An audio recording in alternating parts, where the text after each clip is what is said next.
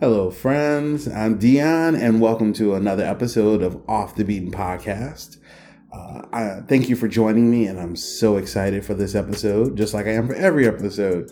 But hopefully you had a wonderful Valentine's Day. Valentine's Day just passed.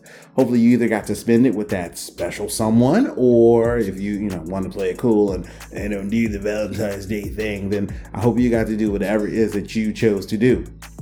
I actually spent my Valentine's Day in class. So I recently embarked on a new educational journey, and I am attending Olive Harvey Community College here in the city, and I am getting my basic certificate in cannabis dispensary operations. So I'm taking 5 classes. I actually go to class from 5 p.m. to 10 p.m. on Fridays, and then 8:30 a.m. to 4:45 p.m. on Saturdays. And I'm taking 5 classes: Intro to Cannabis, Cannabis and the Law, an Intro to Business, Customer Service Operations, and then Cannabis Dispensary Operations. So that's 5 classes. I work full time, so this is for me, all intents and purposes, a full class load. But it's interesting. It's something I'm definitely interested in, very intrigued in, and I mean, even just in the first 2 days of classes, I've learned tons, and I learned a lot and got to connect with my classmates who are all just really interesting people. So super excited about it, and I'll keep you, updated about that as it goes. So this is definitely one of those opportunities. If you're not signed up for the newsletter, definitely go and check it out, because those weeks that I don't post an episode, I'm sure I'll have updates about my class, and I'll put those there in the newsletter. And then if you don't sign up for the newsletter, you won't get those updates, because it's no point in me mentioning them here a week later. So definitely make sure you do that. And great. So I wanted to start by giving a few shout outs, right? I love giving shout out. I love people who reach out to me and give great feedback and such. So I try to make sure that I make a note of all the feedback as best I can, so I can give, you all a shout out. So here's a couple shout outs I have this week. I want to give a shout out to Adrian. Adrian went on over to buymeacoffee.com, and Adrian actually bought me 5 cups of coffee, which was fabulous. And she left a little note with it. It said, "Hope the coffee helps to fuel all those creative juices." Adrian, it does. If you see any picture of me, like pre-recording, during recording, after recording, there's always a coffee cup. I don't know. It just kind of I feel like it helps me think. I feel like it just kind of gets me in a good place. I'm sipping me a nice latte. I'm sipping me a nice mocha. I'm actually in reality a huge tea drinker, but it just doesn't hit me the same way when I'm ready, because when I'm getting someone come in and have a conversation, I want to get a little jazzed up. You know what I'm saying? I want to have some fun, and just a little caffeine gets me there. So thank you so much. I may not drink all of those cups of coffee, because it's great that, all the money that comes in, every dollar counts. And I have some goals, some things I'm trying to do. I'm trying to actually buy a proper table. That's like a goal. I was like, okay, you just got to do it. Buy a proper table. So I'm going to do that. And also I want to buy an audio interface that allowed me to connect 4 microphones. The one I have right now only allows me to connect 2. And then actually I'll need to buy some more microphones. So those are 2 things I'm kind of saving up for. So every dollar that people are willing to give me counts. If you want to buy me a cup of coffee, give a few dollars to Off the Beaten Podcast. You can actually go on over to buymeacoffee.com/Off the Beaten Podcast. 1 cup of coffee is $3. You can buy as many as you like or as few as you like. And I would be super happy. Every dollar counts, and it goes towards, this podcast to hopefully make it better. I have tons of great ideas and plans, and, sometimes it just takes a few dollars to get there. So thank you, Adrian. Thank you for anyone else who goes on and support me, and I appreciate you. The next shout out I want to go is actually to a fellow podcaster. It's to a wonderful woman named Corey Asuncion. And so Corey is the host of the That's Not Proper podcast. If you've never heard of That's Not Proper, I definitely encourage you to go check it out. I think I came across Corey through Instagram. She posts pictures of all these super cool socks. And that's actually, if you know anything about me, okay, this might be overshare, but this is one of those things. If you know what a foot fetish is, right? Men or, women who have a foot fetish, I'm the exact opposite. Keep your feet covered and keep them away Keep them away from me. I always tell people are like, it's just like even my own. If you ever see me, I'm always wearing socks. I'm always wearing shoes. I would say 92% of feet totally skeeve me out. And so it's just a thing. Everyone has their thing. People have their kinks. And mine is just like, I just don't deal with right well, most of them. And so it was really cute. So it's funny because I'm actually really intrigued by super cute socks, super cute shoes. Whatever it is. And so Corey posts pictures on Instagram. I saw them, and saw that it was a podcast and so on and so forth. But her podcast is great. Corey is the mom of 7 kids, and she just offers just life perspective and life lessons, insight. She's a very insightful woman. I definitely encourage you to go check her out. But she went on to Podchaser. And she dropped me a 5-star review, which I completely appreciate. And she also left a little note. And so she said, Dion has an amazing upbeat personality that shines through in his podcast. I love that he is so eager to speak to interesting people he encounters during life in Chicago and shares those stories on his podcast. He is enthusiastic and joyful, and it's like hanging out with a friend. Thank you, Dion, for sharing your gift. Oh my God. Thank you, Corey. I appreciate you. And, what can I say? I'm just a dork with a microphone. But yeah, I love talking to people. The people that I invite on here are people I'm like, oh my God, this person is amazing. I would love to talk to them more and, learn more and dig in a little bit. And as I get better at that skill, the podcast will get better, but I'm enjoying it and I'm just loving all the feedback. For example, and the best feedback is from my peers. So thank you so much, Corey. You're the best. Also, if you're not familiar with Podchaser, go check them out. Podchaser.com. Podchaser is billed as like the IMDb of podcasts. I'm actually loving it. I had seen it and I was like, I don't know about this. And, but I actually love the platform. I've been spending tons of time on it. I've been discovering podcasts. You can actually discover podcast creators, and you can rate podcasts. You can review. You can see what other people. It's just very much like it's like IMDb, but just for podcasts. And so if you're a podcast listener, you don't have to be a creator. You don't have to have your own. Just go check it out. Go look at it. I'm loving it. It's so much fun. And be sure to follow me. My name, obviously Dion McGill, but also follow Off the Beaten Podcast. And we'll be friends and you'll see everything that I review and everything I'm listening to and such. And, it's like a community. I love it. Community is all the best. So go check that out. Podchaser.com. Wonderful. Thank you, Corey. And the last thing, actually, Podchaser also like on the page of my podcast, or Off the Beaten Podcast, at the very bottom, it has like similar podcasts, and it had Ear Hustle listed as a similar podcast. I totally geeked out. If you guys aren't familiar with Ear Hustle, go check out Ear Hustle. It's like it's award winning. It is a mainstream podcast. It's amazing. It's actually created inside of San Quentin Prison, and the original host was Earlonne Woods, and then Naja Poor, who was a woman who came into San Quentin to do this media program.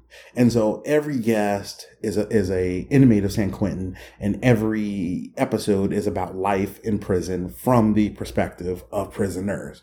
Amazing, mind-blowing, so enlightening. And that's all I can really say. Go check out Ear Hustle if you've not heard it. And the fact that anyone thinks that this show is like Ear Hustle, I'm just like, yes, we made it. It's Red Panty. And if you're Conor McGregor fan, if you know Conor McGregor, it's Red Panty night. We're doing it. We're doing big things here. So yes, amazing. And then finally, the last shout out I have is my friend, Chris Rodriguez. So Chris is an amazing young lady, and she does jiu-jitsu. That's how we met. And she's just an all-around badass chick. And so actually, I think this would have been a couple weeks ago now, and I feel bad that it took me so long. But she actually messaged me on Facebook, and we're having a conversation. And she initially said, I got to go back and listen to your podcast. I haven't listened to it. I said, yeah, definitely check it out. Then she actually messaged me back a few days later. It was like, I listened to episode 12 of your podcast. I said, oh, really cool. What'd you think? Blah. And she was like, I laughed and shook my head so much, you thought I was shaking off water from my head. And like that to me was the best compliment ever. Just someone who's like, I loved it. It made me laugh. I enjoyed it. And like, that's so cool. When I was editing the last episode of the podcast with Maria DeGio. Like listening to it, I was a couple weeks removed from it, and just listening to it, I was laughing my ass off. And I was like, if other people have this reaction, this is exactly what I set out to do. Connecting people around stories of Chicago and Chicago people, and changing that narrative of just the negative bullshit about the best city in the world. And I'm doing it, and it's happening, and I appreciate you all. And this is so great. You can tell how like jazzed up I am.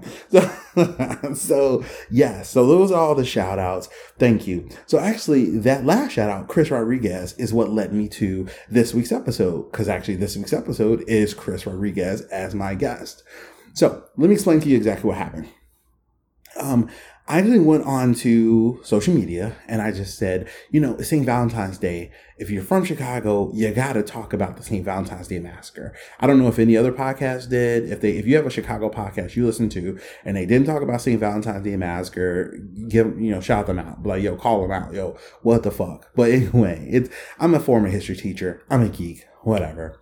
So I actually posted, like, is anyone interested? And Chris was like, I'm actually watching this documentary about mobsters in Chicago. And I was like, you want to come on and talk about it? Because why not? And, and Chris is amazing. And she's not big necessarily. I knew she would not be big into talking about herself. So she came on with the intention of talking about mobsters and the St. Valentine's Day Massacre. We did accomplish that. However, here's the issue. For the first time ever, I had an issue with my computer, and I think it was because I just simply wasn't watching it, and the computer fell asleep. So in reality, I lost 20 minutes of audio. I always hear these stories of podcasters who are like, oh, we didn't save the episode and it got erased. Or, something happened and our hard drive got erased. And I'm always like, fuck, I hope that never happens to me. But I did literally lose 20 minutes of audio in our conversation. And it was interesting because it was just as we were going into the conversation about prohibition and everything leading up to the St. Valentine's Day Massacre, which I was really upset about, but it happens. And so I mean, there's nothing else I can say beyond that. But in the middle, so you're going to hear where the audio cuts out. I'm going to fill in the gap, so you'll hear me for a few moments. It'll get back into the conversation. But Chris is an amazing young lady. I knew that once I got her here and we were able to settle, I could get her to talk about herself and, just her life experience being from Chicago, her job, jiu-jitsu. So actually, you're going to hear Chris again, because in 2 weeks, the next episode of the podcast is actually going to be her again. But instead of talking about St. Valentine's Day Massacre and mobsters and all that, we're actually going to be talking about jiu-jitsu specifically. So she's a jiu-jitsu practitioner. She's a blue belt. She's been practicing for about 6-7 years. She's amazing. She practices at one of the best schools in the city. So I'm super excited also for that conversation, and that will be coming up in 2 weeks or so. So thank you so much. That's all I have. I'm sorry. This is always longer than what I intend, but I gotta show love, and I gotta, you know what I'm saying? Fuck it, man. I gotta show love. That's it. That's the only explanation you need. So thank you guys so much for listening. And here is my conversation with Chris Rodriguez. Yes, I'm a baller. I wish I was a little bit taller. All right. You ready? Yep. All right. And away we go.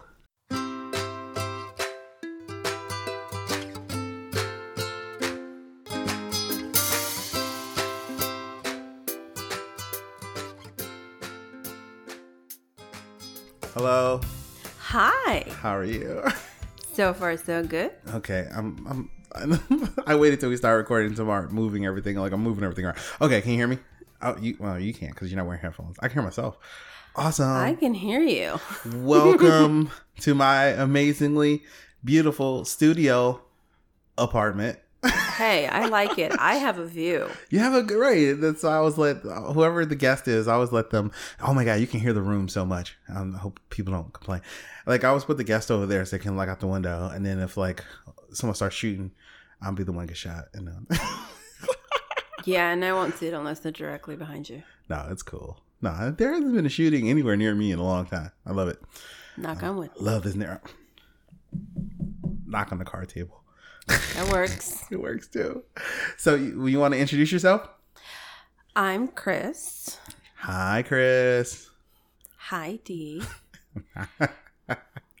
Anything else you want to tell about yourself? Well, let's see. I'm Chris. Are you from Chicago? I am born and raised, and sadly, I have not seen enough of the city. You probably haven't. This is my first time coming this far for personal reasons. That's so sad. Like, I was discovering parts of the city when I was on the ambulance, but still so much undiscovered. I never realized how big this That's where you used to work on the ambulance, right? Yeah. Oh, okay. Well, we could totally talk about that later. I'm intrigued already. Oh, Lordy, do I have stories? Yeah, so what neighborhood are you from? I'm from originally grown up in Back of the Yards. Oh, really? Yeah. How did I know that? Stockyards. Smells. Right. Yum. Not. What high school did you go to? I went to Curie. No way. Yeah. I'm learning so much about you just in 2 minutes. Amazing how we've been friends for so long and yeah. nothing was known. You avoid me. I do not. You're do. just very hard to catch up to because you're so That's true. everywhere. I'm so everywhere.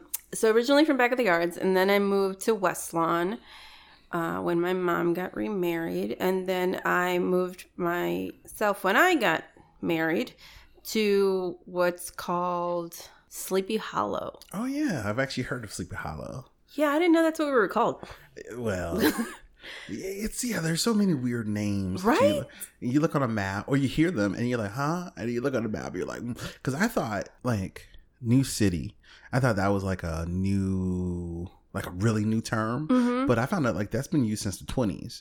And I was like, oh, like, and it made me a little less mad because the only people who ever use it is the city.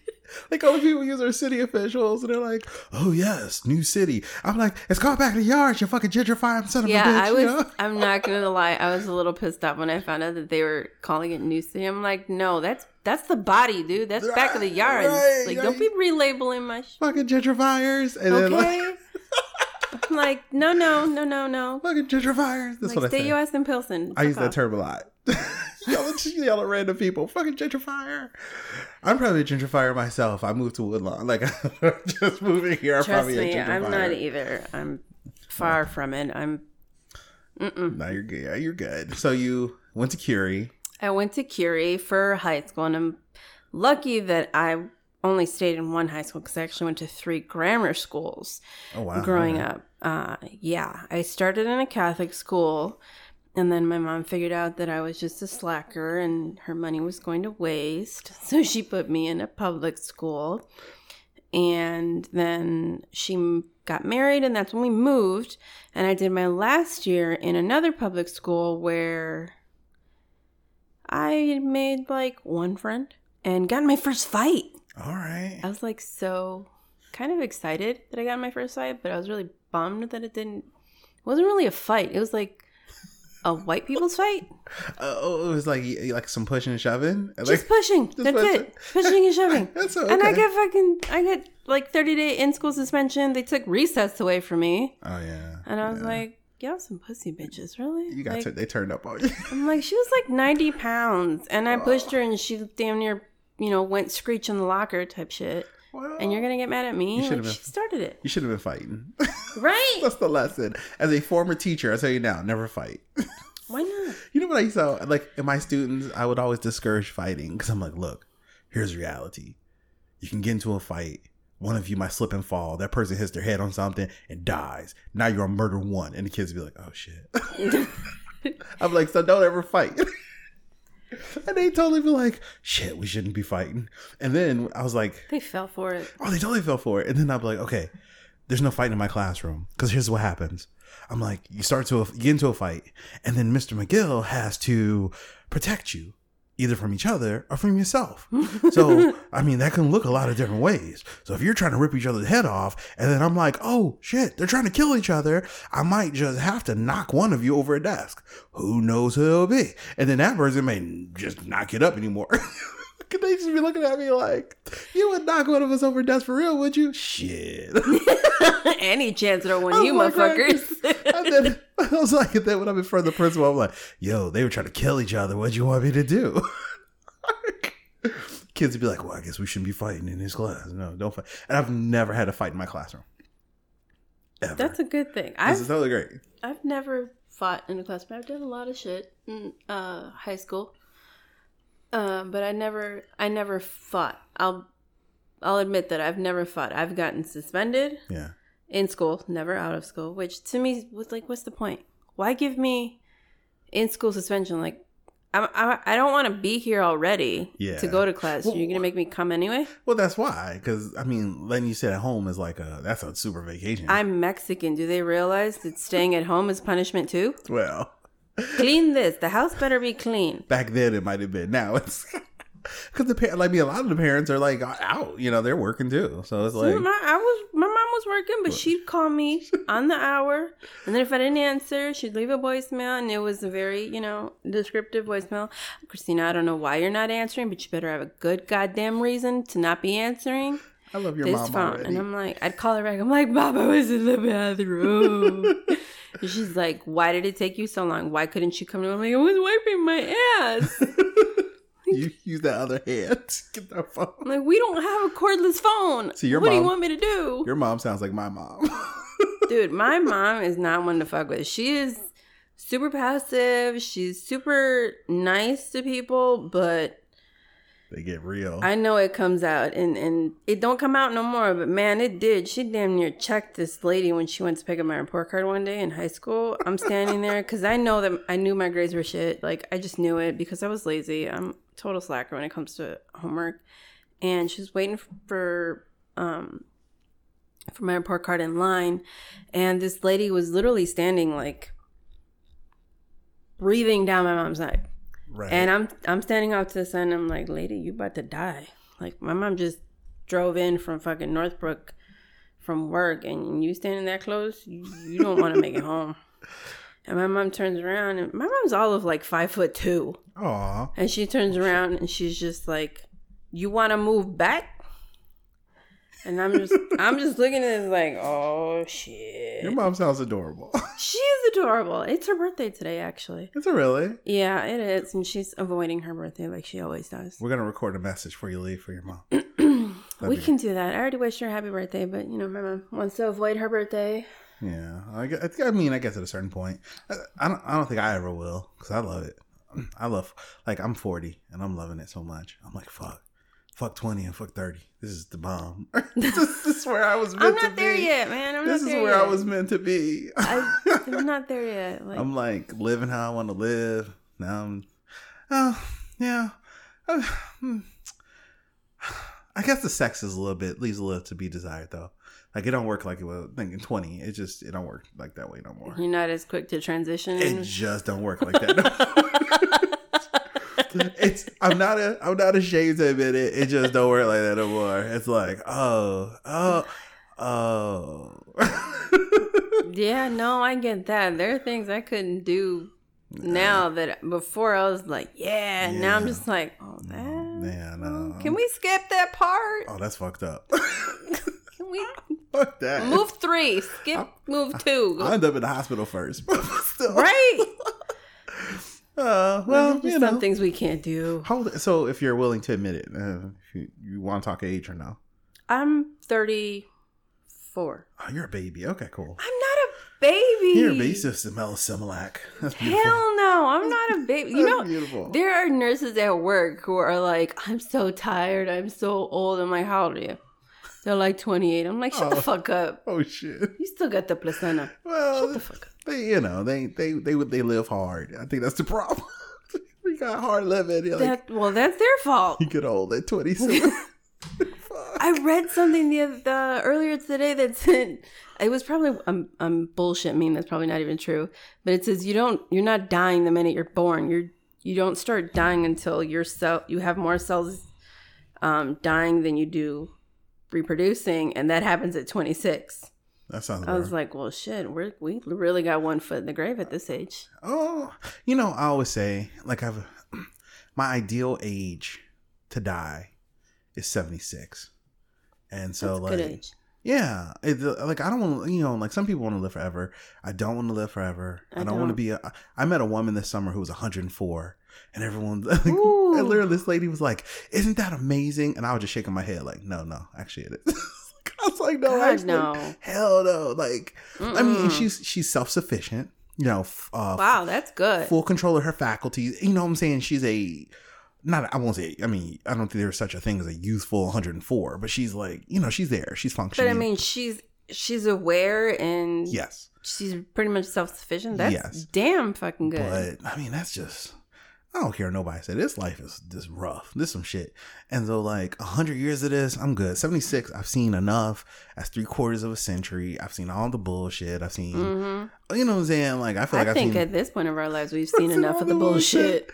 But you know what I'm saying? I'll kick it. The last, what 5 years? I'm good. I'm 40 now. So when I'm 70, my daughters will be, 40. They'll be 44. You know what I'm saying? If they ain't got kids by then fuck them. And then, seriously, D? Fuck them. If you ain't got kids by then, you ain't gotta have no kids. You missed the boat. Trying to think. When I'm 70, how old will my kids be? Let's see. My oldest will be 50. Right. My youngest will be 44. I have a friend. 44? 46. 46. Okay. Because I have a friend. She's like, "Don't you want to see your grandkids?" I'm like, if they have had kids by then, they got it. Fuck them. Oh, I would love to see my grandkids, but I keep telling my son, I'm like, "You make me a grandma, I'm gonna beat your ass because I can't beat hers." Right now, I mean, I'm like, I love you, but so I mean, to me, that's a perfect age. Hopefully, I can still work it a little bit, still be having a little fun. The next door neighbor, I don't know. You'll be living it up in the senior home. Oh my, well, yeah. I don't know if you listened to the episode with my friend Amy, but like, I guess STDs are very prevalent in retirement homes, so maybe not even. But I guess that point don't really matter. Yeah, I did hear that. What's a little syphilis between friends? Yeah, Maud got it from Clive, who gave it to Sylvia. Okay. Anyway. So, actually, that's a great segue to Valentine's Day. Pause right passed, there. Right? Valentine's Day just passed.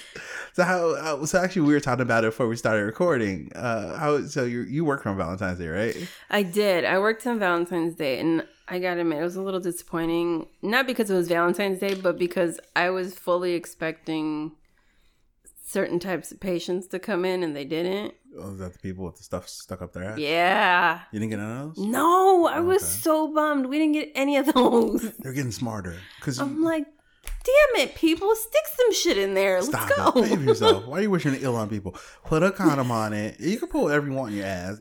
So actually, it was funny because I think I shared it the day before Valentine's Day. It could have been on Valentine's Day, but I shared an episode of American Sex, which is a podcast I listen to. And so American Sex had a episode about fingering and fisting.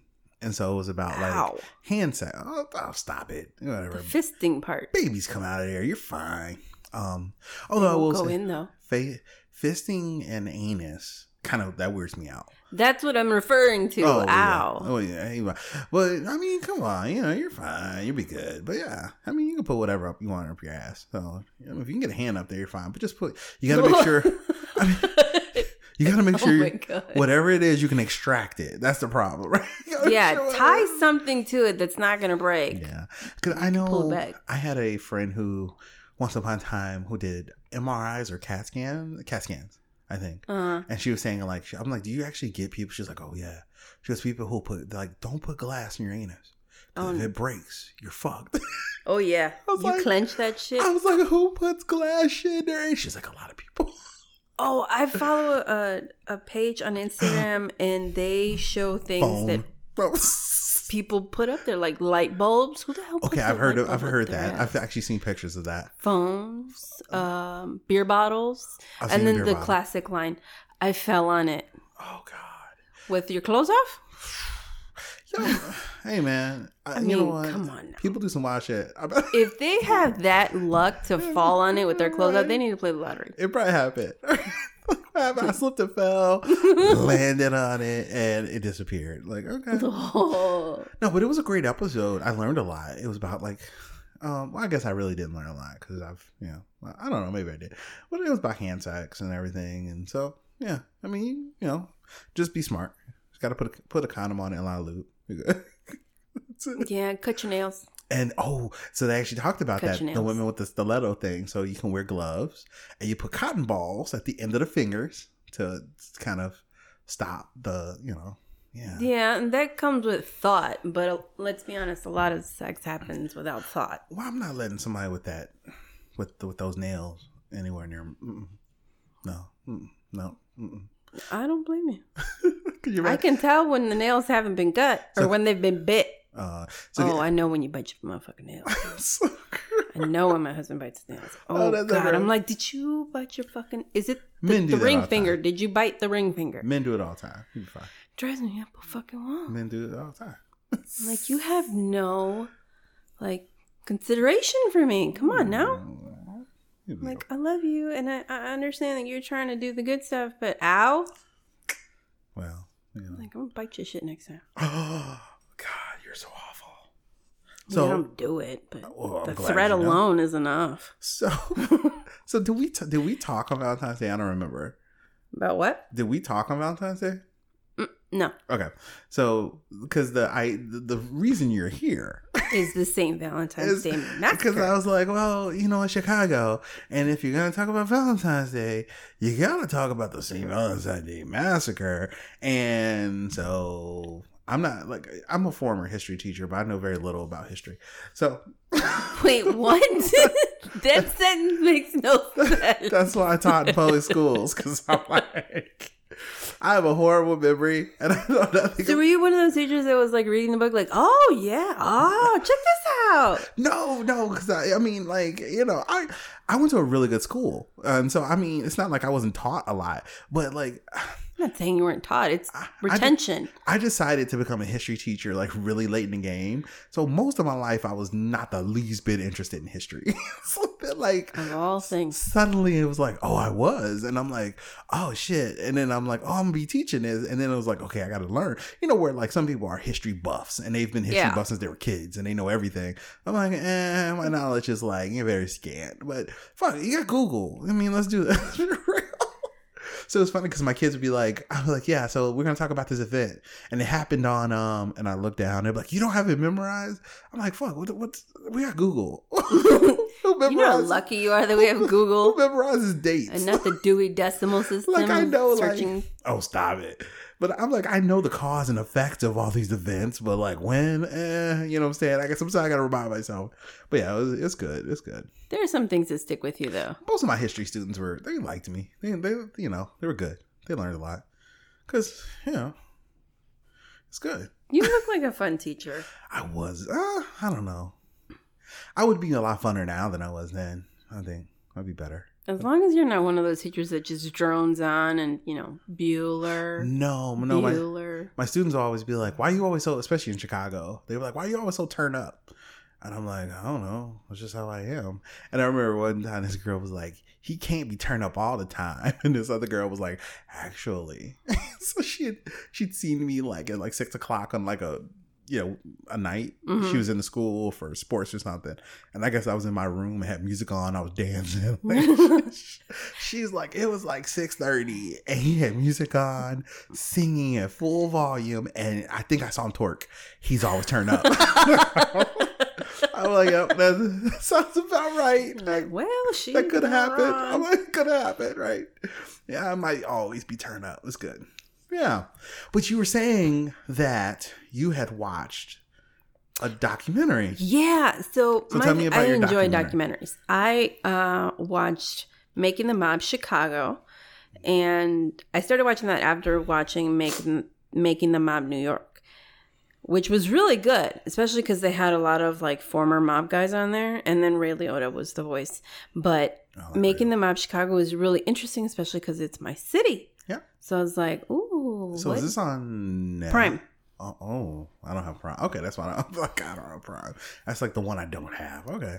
They got good stuff on there. They do. Yeah. I just kind of found that it popped up on one of the suggestions. Yeah. And I was like, okay. I'm like, I'll dive down this rabbit hole. Let's go. All right, so let's talk about Mob Chicago. Yeah. So it was actually really interesting. I liked it because I didn't know that, like, how Al Capone got into his position. I didn't know that he got into his position basically because he started off as a bookkeeper. Like, he was really good with numbers, even though he didn't really attain much of an education, which I think back then was kind of normal. Yeah, what the fuck? You know, they're like, this education isn't getting money for my family. Right, so right. I got to do what I got to do. And yeah, he basically moved up because he wound up being good with numbers. And he wound up taking over after the guy who moved him out to Chicago because he originally started in New York, but they moved him. They, took him over to Chicago, and that's where he really kind of flourished, and he really took over being, Al Capone. And he wasn't, because he was originally a lieutenant. Yeah, he wasn't aggressive before. What made him aggressive is when there was aggression coming at him. That's when he was like, "Oh, I'm not standing for this shit." Oh, I'm sure. He let his balls drop, basically. Well, behave yourself. Me? Behave yourself. No. Why gotta be like that? Why can't you just be laid back? Because he was a baby, and then he let his balls drop, and he started swinging bats at heads and shit. Yeah, yeah. It's interesting. Like, I always try to I always wonder, like, if I could go back in time, I would love to. I mean, obviously, they wouldn't like let me hang out because I'm black. But if I could go back in time and let's be real, like, it's always like whenever you talk about history, I'm always like, well, there's that little factor. So I taught at Richard's Career Academy in Backyards, which has a lot of, at the time. My mom went there. Yeah, I had a lot of Latino kids and black kids, So when you're talking about history, you're talking about these different places and different times. And I'm like, oh, so it's like 1934. And I'm like, oh, if you could go back in time, I'm like, well, let's first keep in mind, they wouldn't let you hang out because you're black.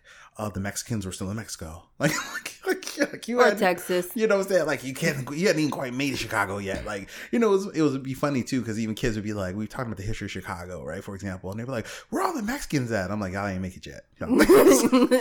Y'all have not even made it this far yet. You're good. Yeah. You're still hanging out, right? We're still south.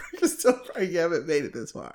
But no, it was, great. But like, I wish I could go back in time and just kind of like see like what that was like. You know what I'm saying? Like, that. Yeah, I would have loved to have been a fly on the wall just for a lot of eras. Like, and I would have loved to have witnessed the 20s in through like the 50s.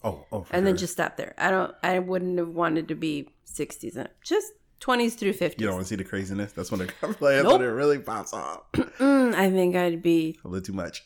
Yeah. Too much realism. I think it'd be a little too. My history just got too real. Yeah, pretty much. It'd be too much for me. I think. I went to a an MLK Day event, and it was really interesting because it had a learning corner that had a reenactment of a lunch counter and a bus in the 60s in the South. And so they had like signs that said whites only, and it was like, and I was like, okay, this is gonna be, having been a history teacher, I'm like, this is gonna be super interesting.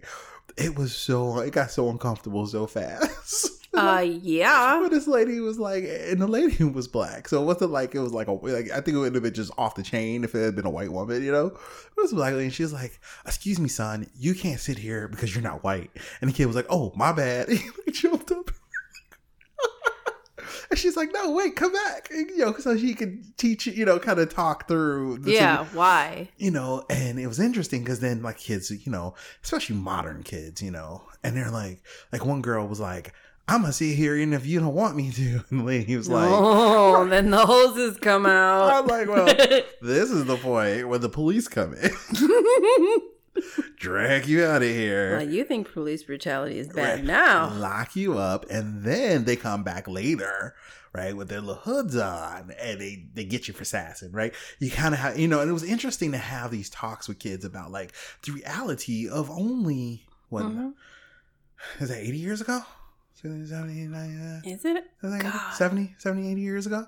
Right? Like the reality of... Yeah, about 80. I'm like, because, some of them, your grandparents are like, in their 70s or they, some of them not. Some of them, their grandparents are younger. But I'm like, the reality is like not too long ago, right? This was the norm. You definitely had to watch what you say. I was actually watching a video yesterday and they were talking about like the Jim Crow laws. And they were saying like in some places, it was even like you couldn't step on a white man's shadow. Well, yeah, they were ridiculous with that stuff. That's off the chain. The guy sitting next to me looked up, was like, "What?" Yeah, like that means certain times of the day were really fucking hard. You better buy your P's and Q's, dog. And it was actually the movie was because it actually talked. I wrote it down specifically because it talked about prohibition. Actually, I wrote down. I want to say the name of the movie is The Union, the business behind getting high. So it was. So what am I, dude? Let me tell you. Way to like put three different things together. Let me tell you how amazing it is to sit in a classroom and talk about cannabis for like 2 hours, and then like not be all hush hush. It was like an intro. The first class I took. So I'm sorry for my listeners.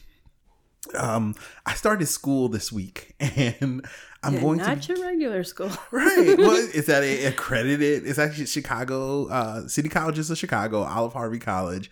I'm getting my basic certificate in cannabis dispensary operations. Did you almost say baking? Yes, you did, didn't you? I heard that. And so I'm taking 5 classes. I'm taking Intro to Cannabis. I'm taking Intro to Business, Customer Service Operations, Cannabis and the Law, and what's the other one? Which one am I missing?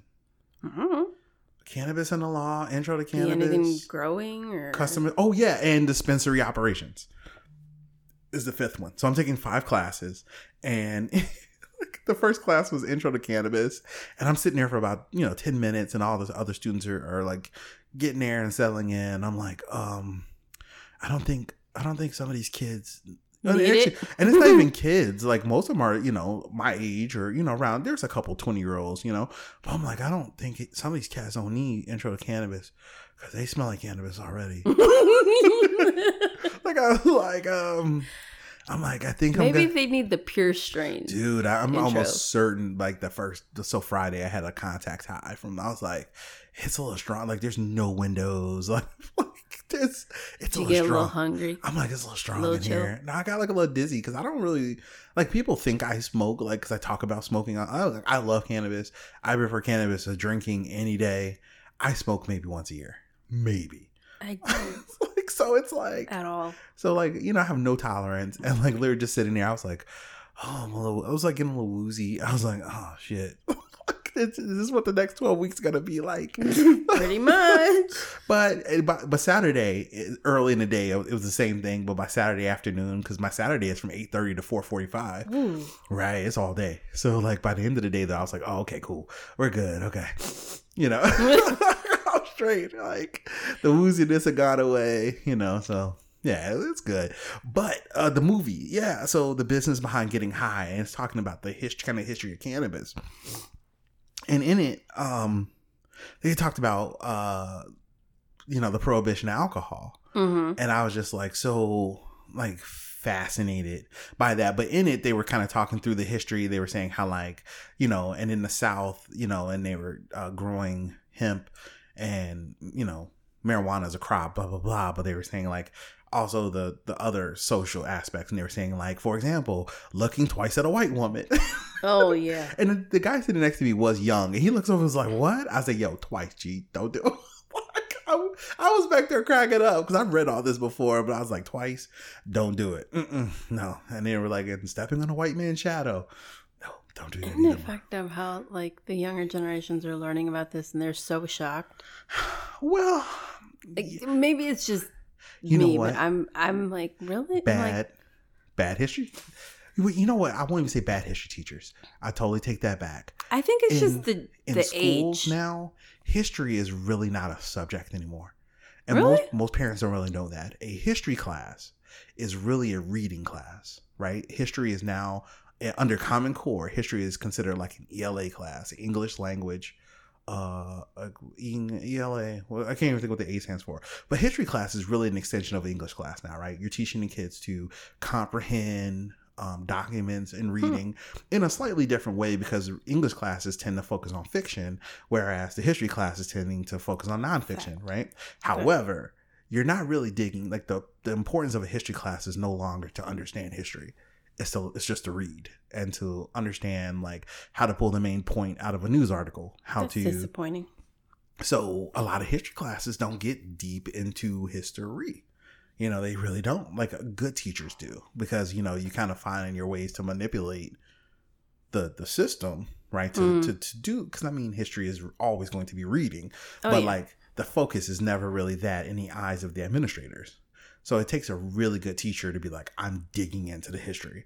And so I think that's what happens in a lot of classes, that, you know, you don't get into extensive talk about Jim Crow laws. You don't get into extensive talks about, you know, all those things. So, you know, but to me, which that's always, and I always brought that stuff in my classroom, because to me, that's the fascinating stuff, right? Yeah. The fact that if you were black and you looked at a white woman, someone saw you look at her and they saw you look at her again, they would tell the cops, like, looking at her good. That motherfucker's done, you know? Done. And that to me is fascinating, you know, especially because it was not that long ago. And I think that's the big thing. It's hard for... It doesn't feel like it was that long ago for us. Right. But it was ancient. So if you're... times. How old is your mom? My mom is today 57. Okay, so she's young. Are your grandparents still around?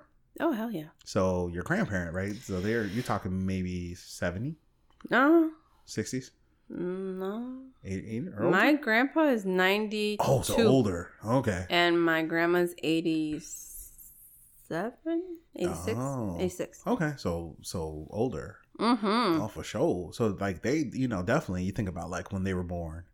And I do. Right. Like, when we're talking, like, Prohibition and all that, I'm always thinking, wait, how old was my grandpa? Right. Damn. Right. Grandpa, were you sneaking a drink? Okay, I'm like a little bourbon and go to sleep. And it's interesting because my grandparents were all gone by the time I was 16, and like now I'm at an age where like I can appreciate those stories now. But they're gone, you know, and so it's like, so I'm always interested when I meet older people, and I'm just like, fuck, like what was it like? Where were you? All right, as I mentioned earlier at the beginning of the show, so I literally lost 20 minutes of this audio. We were just getting into a conversation about prohibition, and you know, like most of the conversations that you're going to hear on Off the Beaten podcast, this conversation was so robust. I try not to box in the people I conversate with. You know what I'm saying? We go from left to right, up, down, roll around a couple times, and we're back where we, you know, really wanted to be. You know, I mean, it's very natural. And so the conversation was so robust. Chris was talking about her grandmother, and it was interesting because she was just saying how wonderful her grandmother is and how, you know, much of a hard worker she is, and kind of, you know, just everything that makes her grandmother who she is. And I'm so sad that you missed that portion of the conversation. She also was talking about her grandfather, and I do apologize, but we started going into prohibition, and we were kind of talking about just why prohibition was a bad idea. I mean, and prohibition gave rise to the bootlegging. And the bootlegging to the speakeasies, and the speakeasies and the bootlegging led to the gangs and the crime and this like spike in violence. And, you know, a lot of the thought is that, you know, a big part of the temperance movement and the prohibition of the alcohol was to, you know, keep people from drinking and to keep the men at home, and, you know, people save their money and all these different aspects. And the reality is like all that went out the window because now the men can go hang out at the speakeasy and spend all their money. Alcohol is way more expensive because, you know, it's being ran illegally, and just all of the issues around prohibition. And then I brought up the idea of how prohibition of alcohol can easily be viewed in similar aspects as the prohibition of marijuana, which right now, obviously, and here in Chicago especially, is the talk of the town. We just legalized recreational use in January of this year, and the prohibition of marijuana is stupid and has been stupid for a long, long time, obviously. And now, we are throwing out cases of people who've been in prison. People have spent years in prison because of marijuana. And it's just dumb and it's stupid and everything around that. The prohibition was just, not a great idea. And actually, I don't remember actually now off the top of my head if you hear this in the conversation, but I bring up a documentary that you can watch on YouTube, which I highly recommend, but it's called The Union, and it's the big business of getting high. And it talks about the history of marijuana. It obviously has its own opinion about marijuana, so, it's not like a completely unbiased WTTW documentary, but it is super informative, and I totally recommend you check it out. So that was kind of a lot of what you missed in the 20 minutes. I summed it up for you very nicely. I do apologize. I'll be much more mindful of these things in the future.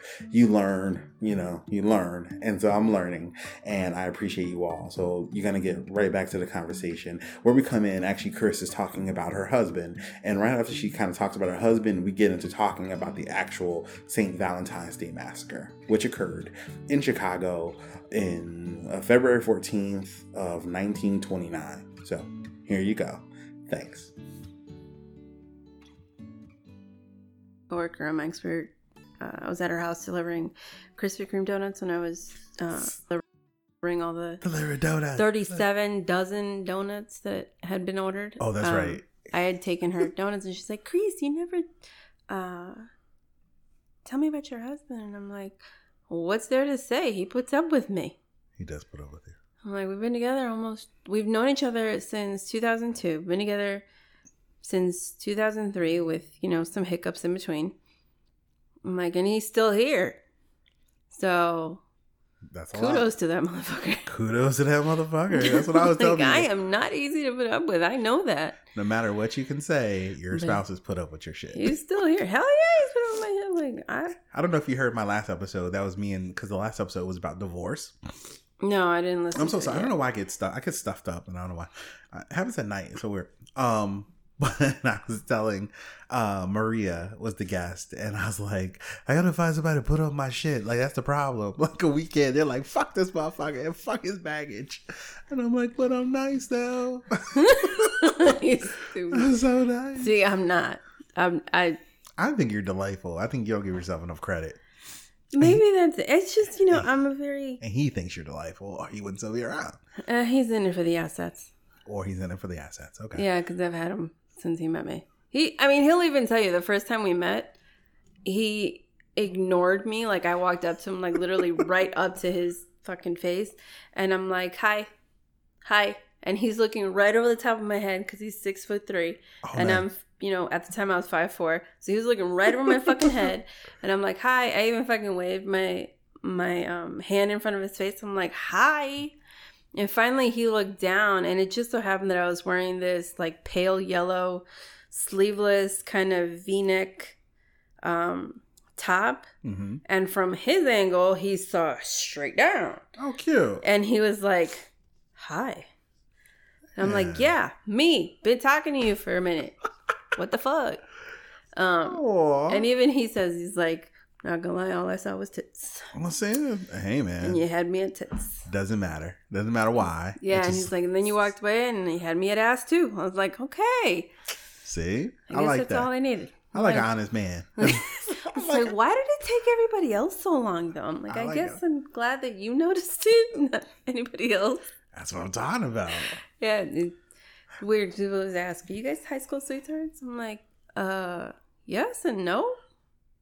Like, yeah, we are, because we met in high school, but we didn't go to the same high school. Oh, okay. Totally different high schools. Yeah. Like, I went to Curie, he went to Bronzeville. Oh. There is, okay. CMA Bronzeville. Yeah, because it's a different name now, but. What is it now? Isn't it a different name? I don't know. I think it has a different name. I mean, he graduated like 16 years ago. I think it has a different name. I don't know if the name changed it. Oh, that's like Austin High School. It went through like 5 name changes. Now it's Austin High School again. Yeah. Like, oh shit! Hey, hello, welcome back. Oh, okay. So I don't even see that. You're so. I know we're you're really so fabulous. I love you. We segue. But okay, so what else? We're Gangsters. horrible at this. Tell me more about the gangsters. Okay, so let's try to refocus. Right, because we haven't even got to the damn massacre yet. Right? Okay, so so the whole massacre happened from what I remember. Wait, let's go back for a minute. Did the special, because my favorite was the leader of the Northside Gang, and I actually learned this recently. His name was Dean O'Bannon. Yeah. Did they talk about Dean? O'Banion. O'Banion, yes. Uh-huh. But his nickname was Gimpy. Was who? Gimpy. Kimby? Gimpy. Gimpy. Listen. No, they didn't mention that in the fucking thing. So his nickname was Gimpy because, which I didn't know there was a term for this, but he used to ride. He was riding on the bumper of a bus. I think it was either bus or like a trolley, one of the two. I can't remember which. That's when they actually had big bumpers. When they had the big break, so it was called bumper. It was called bumper riding, Mm-hmm. and so he was bumper riding, and whatever happened, he fell off and ran over his leg. And so, because of it, I thought that's it left. One of his legs was an inch shorter than the other, and he had a limp. So they called him Gimpy. But they were like, if anyone ever called him Gimpy, like he beat the shit out of him. Like they were like, yeah. I'm like, I don't remember them talking about that nickname in the documentary. But for whatever reason, and this was why, because I thought his name was Dion, because the papers would call him, one of his nicknames, it was like Dean, Deanie, Dino, but then one of his nicknames was Dion. So like if you look at old documentaries, like pre 2000, they all call him Dion O'Banion because that's what the newspapers used to call him. Yeah. For whatever reason. But he's my favorite, obviously, because it was O'Banion. He started it, and then I remember that they were like at war and all that, and this was by the time Capone took over because his mentor had gotten basically shot point blank, like and lived 6 times or something, right. And then at the 7th, the gun jammed, he lived, and he took that as a sign. He's like, I'm out. I'm done. I'm out, this motherfucker. It's all yours. So it's Al Capone, and then because O'Banion was gone. O'Banion had been murdered in the flower shop. At his flower shop, and then his second in command, who took over, got murdered right outside. Careful of the table. Oh, I'm sorry. Got murdered right outside the flower shop.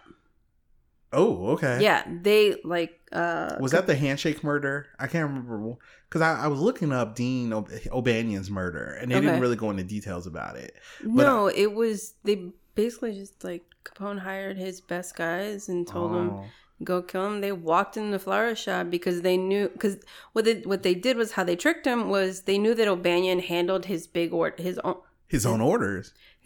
When they were big in size, he handled them himself because he's a perfectionist. Right. You know? His name was on it. So they ordered something really fucking big, knowing he'd be there, sent his best guys. Guys walked in and lit him up. But they didn't go in. Did they go into any more detail in the documentary than that? Not that I remember. Because I remember. They might have. O'Banion always carried guns on him. Yeah. But not when he was working at the flower shop. No, when he was at the flower shop, they said he actually had a gun with 6 bullets in it on him. So that's why, because I was looking this up today to see if I could find it, and I couldn't find it. But I remember either reading or seeing in a documentary previously that O'Banion was killed because the 2 guys went in, and there was a witness. So the witness worked for him and said that when the 2 guys came in, he was being very friendly with them. So the guy was like, "Oh, it's customers, whatever," and he goes in the back room. Then he hears gunshots. So they were saying that the way they killed O'Banion was one of the guys came in and shook his hand, like, "Oh, hey, how you doing?" And when he shook his hand, because the gun was in his right pocket, he held the hand. The other person pulled out his gun, and O'Banion couldn't react to it. Didn't go into detail, and because they do a reenactment, and even in the reenactment, that wasn't the case. In the reenactment, they walked in, and you see someone in the background, in the back room, but O'Banion's in the front doing the arrangement. Because there's more space, apparently. And they just walked in and straight lit him up. And he got shot in the face. Before he could... Because I guess he recognized the two people that walked in. Yeah. And as he went to go reach for a gun, which was not on his person in the reenactment. Okay. They let him up before he could reach it. And they say he got shot in the face 5 times. Huh? He got shot in the face 5 times. Yeah. That's fucked up. Even if he had lived, I would have wanted to die. Oh, shit. He would not. That's done. That's Even done. if I had, that's a done deal. And then, his second in command who took over, Capone hired his guys again. I guess he flew in someone from New York who was like a sharpshooter. Oh, wow. And had them camp out outside the flower shop because, now that they knew that Capone's guys were ballsy enough to walk into the flower shop, they had men standing outside to protect, and they camped out there for like 5 fucking days waiting for the guy to come out. And the guy finally came out. And he was all confident and shit because, 5 days had gone by and he hadn't been hit yet. He walked out a little too cocky, took that extra second to light his cigarette, and he got lit up too. Oh, that's so fucked up, man. I thought that was hilarious. It was like, see, complacency kills. It's so interesting to me because kind of everything since then has been always based around that, right? Like the idea of a modern gangster is always fashioned after those dudes.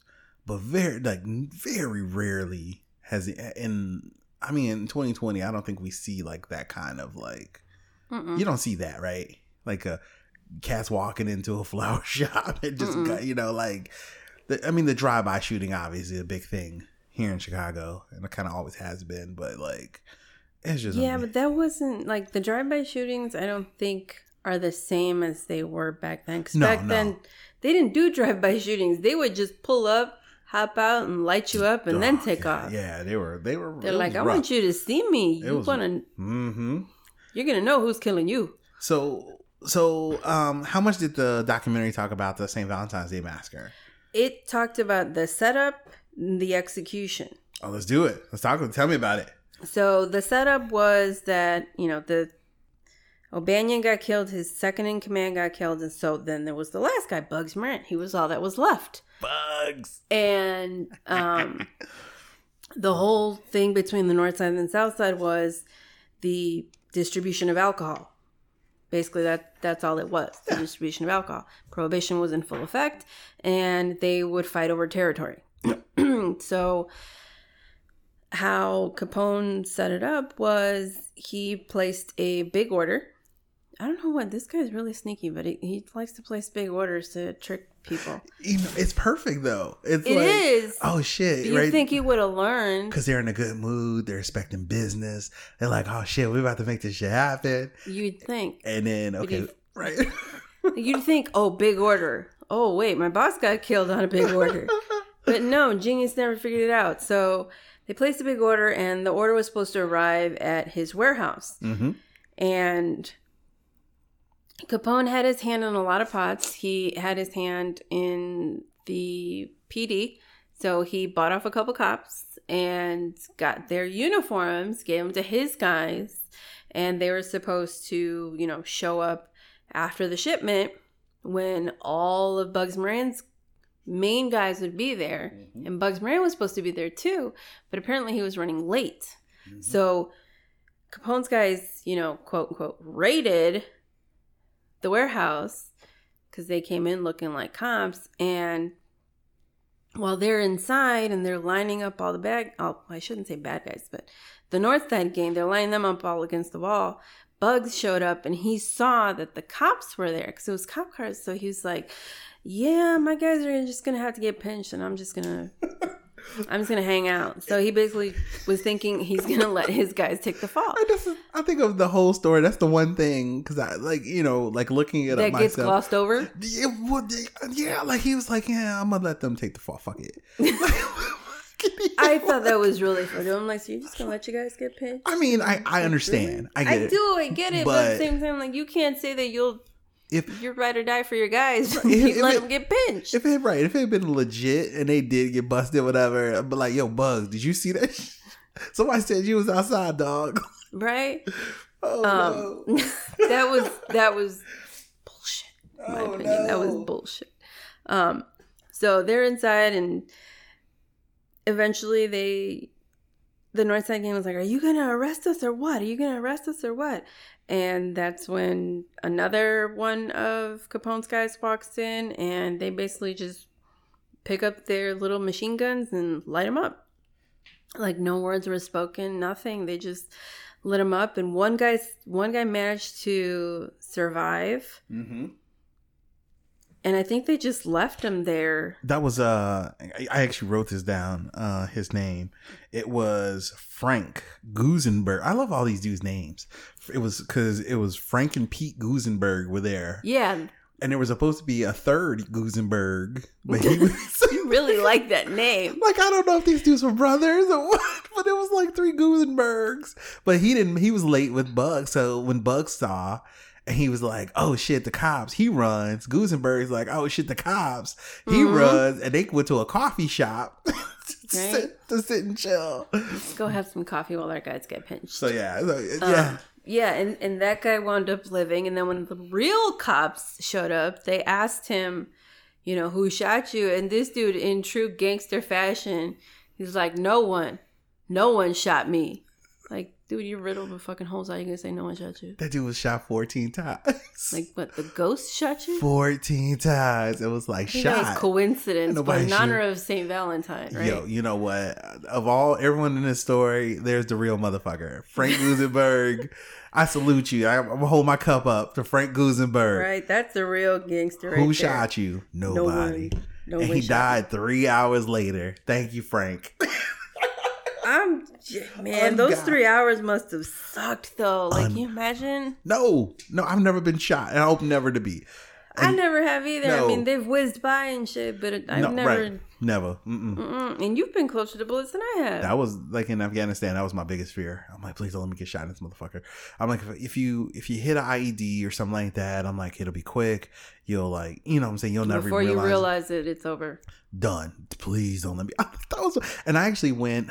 It was actually, I went on a mission, and when we to a Cobb, which was like a small base. Okay. And when we got there, they really didn't need us. And so that's actually, it's funny. The end of the story is how I discovered the show How I Met Your Mother, because we literally sat for 5 days watching How I Met Your Mother, watched the whole series. 5 days. Because you weren't needed? Because we weren't needed. They took us on this mission, and we got there, they were like, "Oh, we really don't need you guys." So the person in charge is like, "If you want to go, you can't." And I'm like, "Oh, just go traipsing out into the mountains?" "No, I'm good." So we never went. And then the second day they went out on a mission, we had Romanian soldiers with us, and one of the Romanians got shot.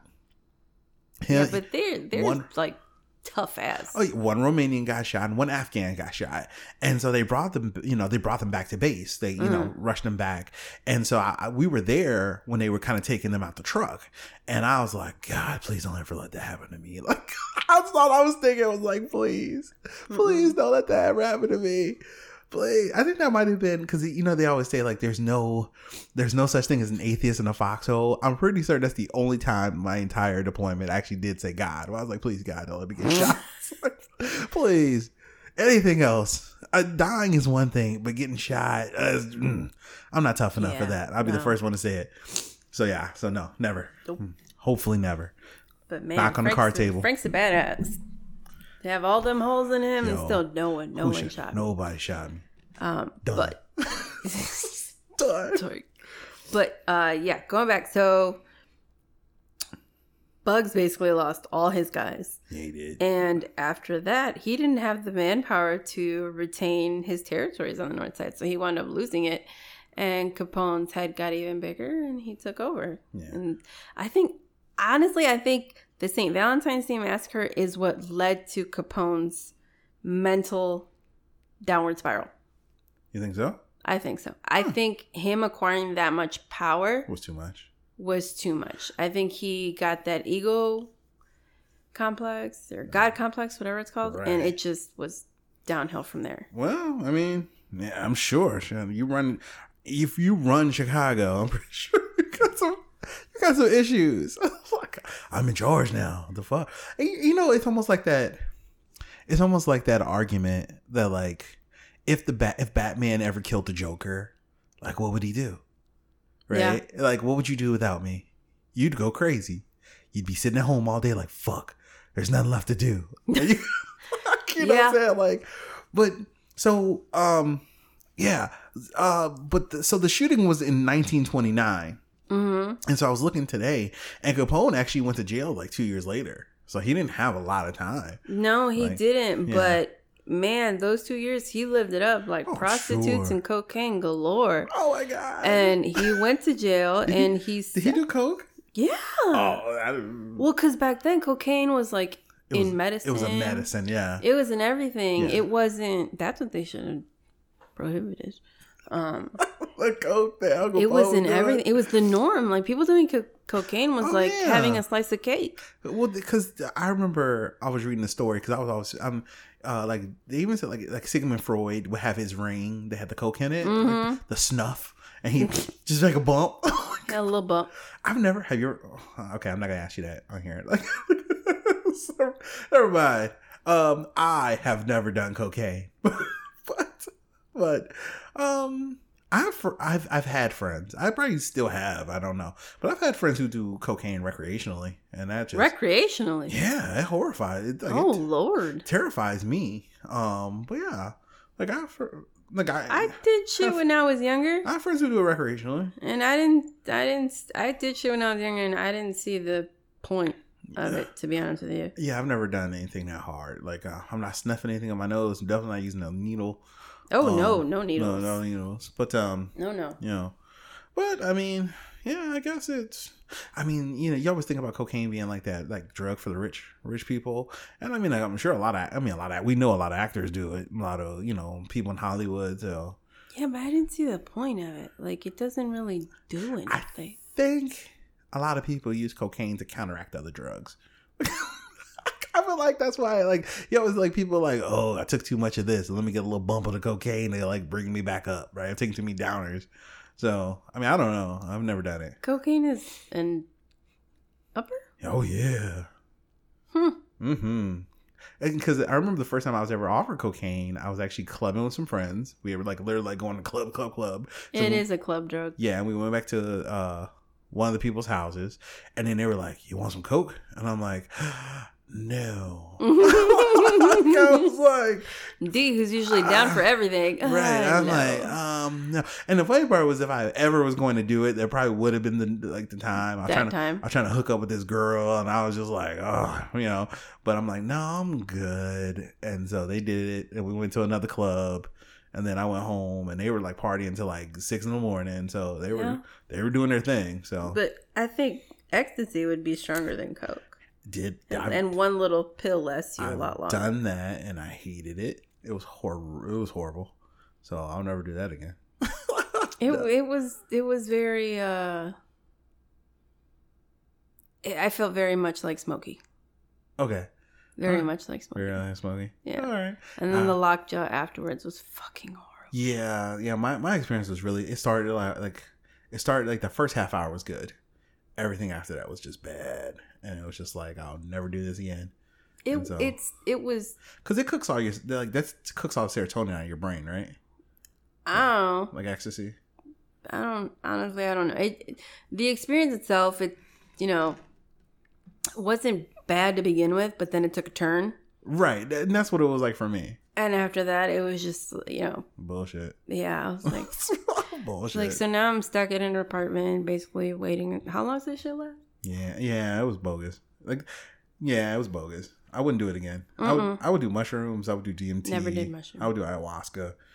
Never did that either. I would do anything that was a plant. I'm not doing no shit that was made in the laboratory, straight out. You know what I'm saying? like anything that was in a beaker. Switched around, I'm good. If it was once on a tree, I would kind of hang out with it. Well, I guess cocaine. Cocaine comes from right? It's a plant. No, I'm good. But it's a plant that's been processed through a lot of chemicals. Hardcore. Yeah, I'm good. Yeah, because I remember. I think I only saw them ever once. But in Afghanistan, you see the poppy fields, and they, because they use the poppies to make all kind of. Like drugs and shit. But I saw like one poppy field because I know like that was a big thing. Like people the Afghan police would kill farmers who stop them from stealing the poppy and shit like that. Like, yeah, drugs are hardcore. Drugs make you do some crazy shit. Yeah, I'm good. So, okay, so Moran's dead.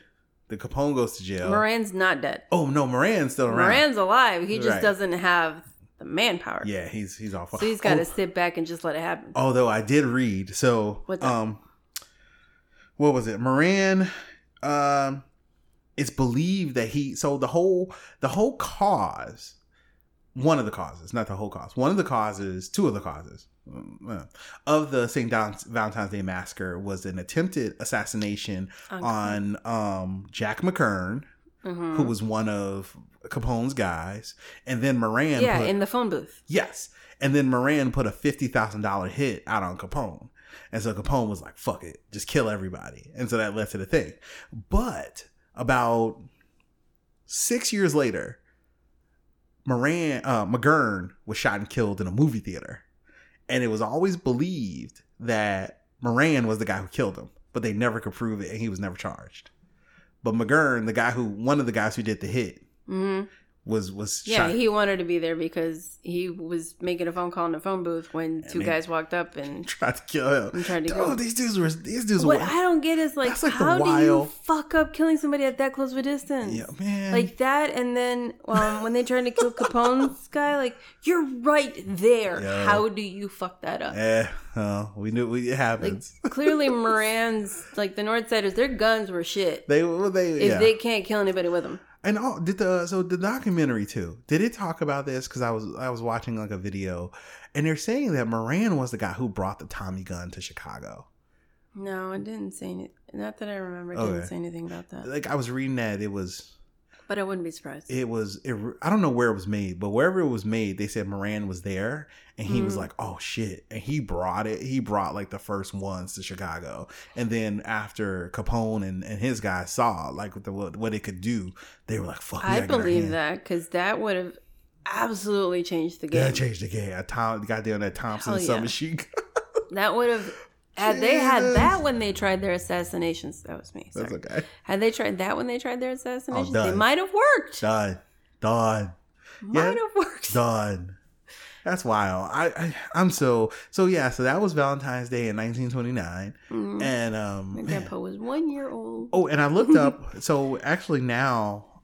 So the location of the garage where the assassination, the massacre happened was 2122 North Clark Street. So I actually looked that up in my phone. What is it now? It kept coming up as 2123. So 2123 is a building. Next to the building is, at least on Google Maps right now, is a vacant lot. But I've been told that 2122 is actually the building because I think it was the Sun Times did an article about it. So, but it's not a garage anymore. But you can still go there, right? It's still on it's on Clark Street. It's actually not far from a Francis Xavier School, so it's right there. But yeah, if anybody wants to go check it out, you can totally go check out the location. And actually, all these locations, you can actually look up where Dean O'Banion's flower shop was, and go. There's, none of those locations. The Hawthorne is still around. That's still there. That was in Cicero. Was Capone's headquarters. And some of Capone's old houses are still Wasn't existing. One for sale recently? Might have been. Because he had some in Cal Park. He rolled hard. He was all over. Oh, well, yeah. I guess when people try to kill you, you gotta have a lot. But he wound up dying pretty fucking bad because of all them goddamn... he died from... Syphilis. Syphilis, right? Yeah. Untreated.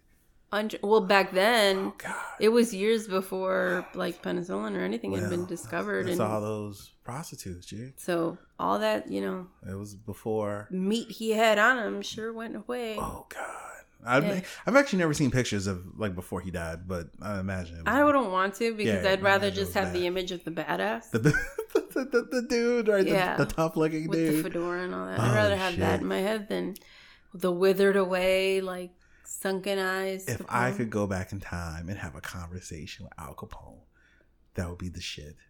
I'd be like, so tell me what your life is like, sir. Well, I don't like darkies. Let's start there. After that, let's get down to it, bro.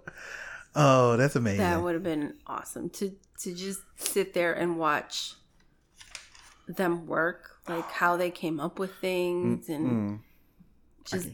I can't imagine the adaptability. I can't imagine of people back then. Yeah, And and then I was looking up prohibition. So that kicked off in 1920. Mm-hmm. And then in 1933, 100 years ago, it was repealed. Oh yeah, that is 100 years ago, isn't it? Fuck it. And it's interesting. And I think it is interesting too. And it was like, I got to finish this documentary. I'll see you a link to it.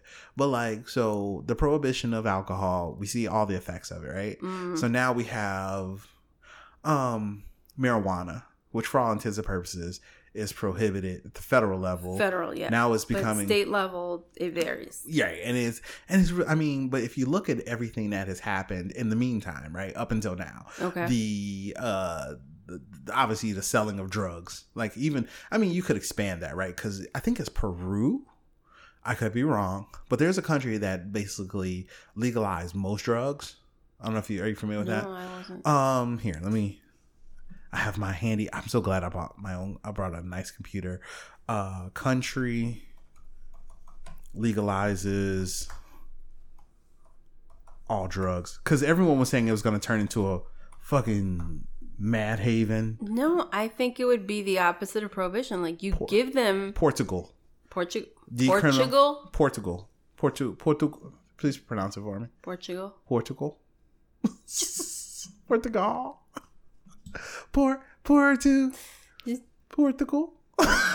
No, Mom. Help You're me. overpronouncing. Portugal. Continue with the story. Anyway. We can be here all day. So, help me, please. So was it for the entire country? So Portugal did something called drug liberalization. Okay. But they decriminalized most drugs. I think there's some that like across the country. Yeah, you never heard about this? No, I didn't know that. Okay, so in 2001, the sections of the Portuguese Penal Code regarding drugs was revised to incorporate an administrative system of fines and treatment plans. So part of it was they decriminalized them. The other half was like, if you want treatment, we'll offer it to you, right? So if you're an addict, you can go get free treatment, right? So they basically said, we'll give you access to the drugs. However, if you want to get off the drugs, we can help.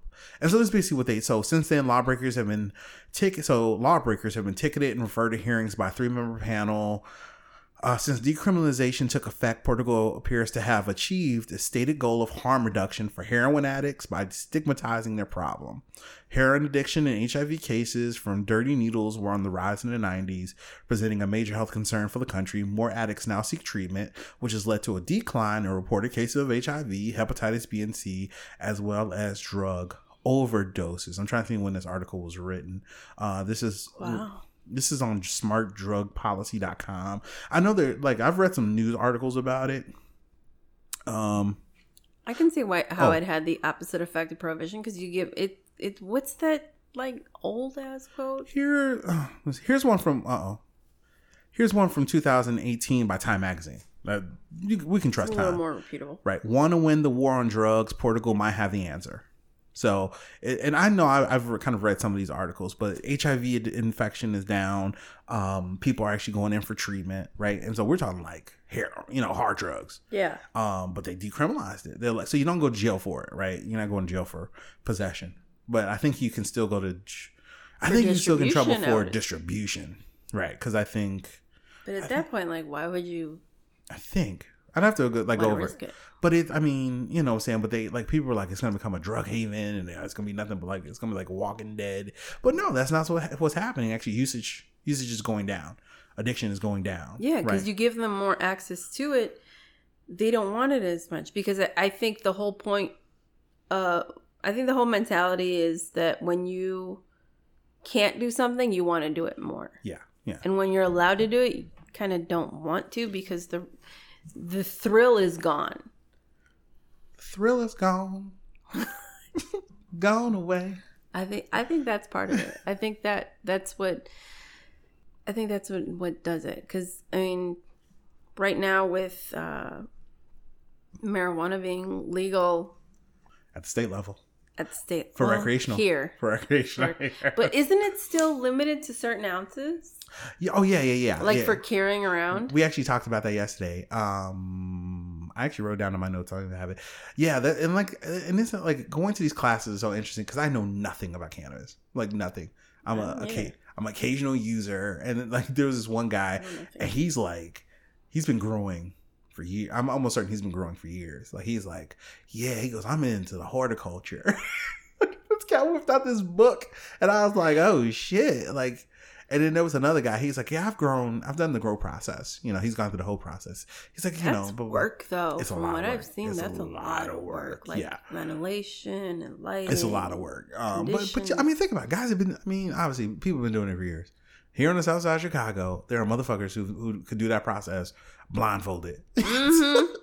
in a basement with a bathtub. You know what I'm saying? Nothing else. Hell yeah. You know what I'm saying? Did you see the news articles where I thought it was a joke. I thought it was an Onion article, to be honest. What was it?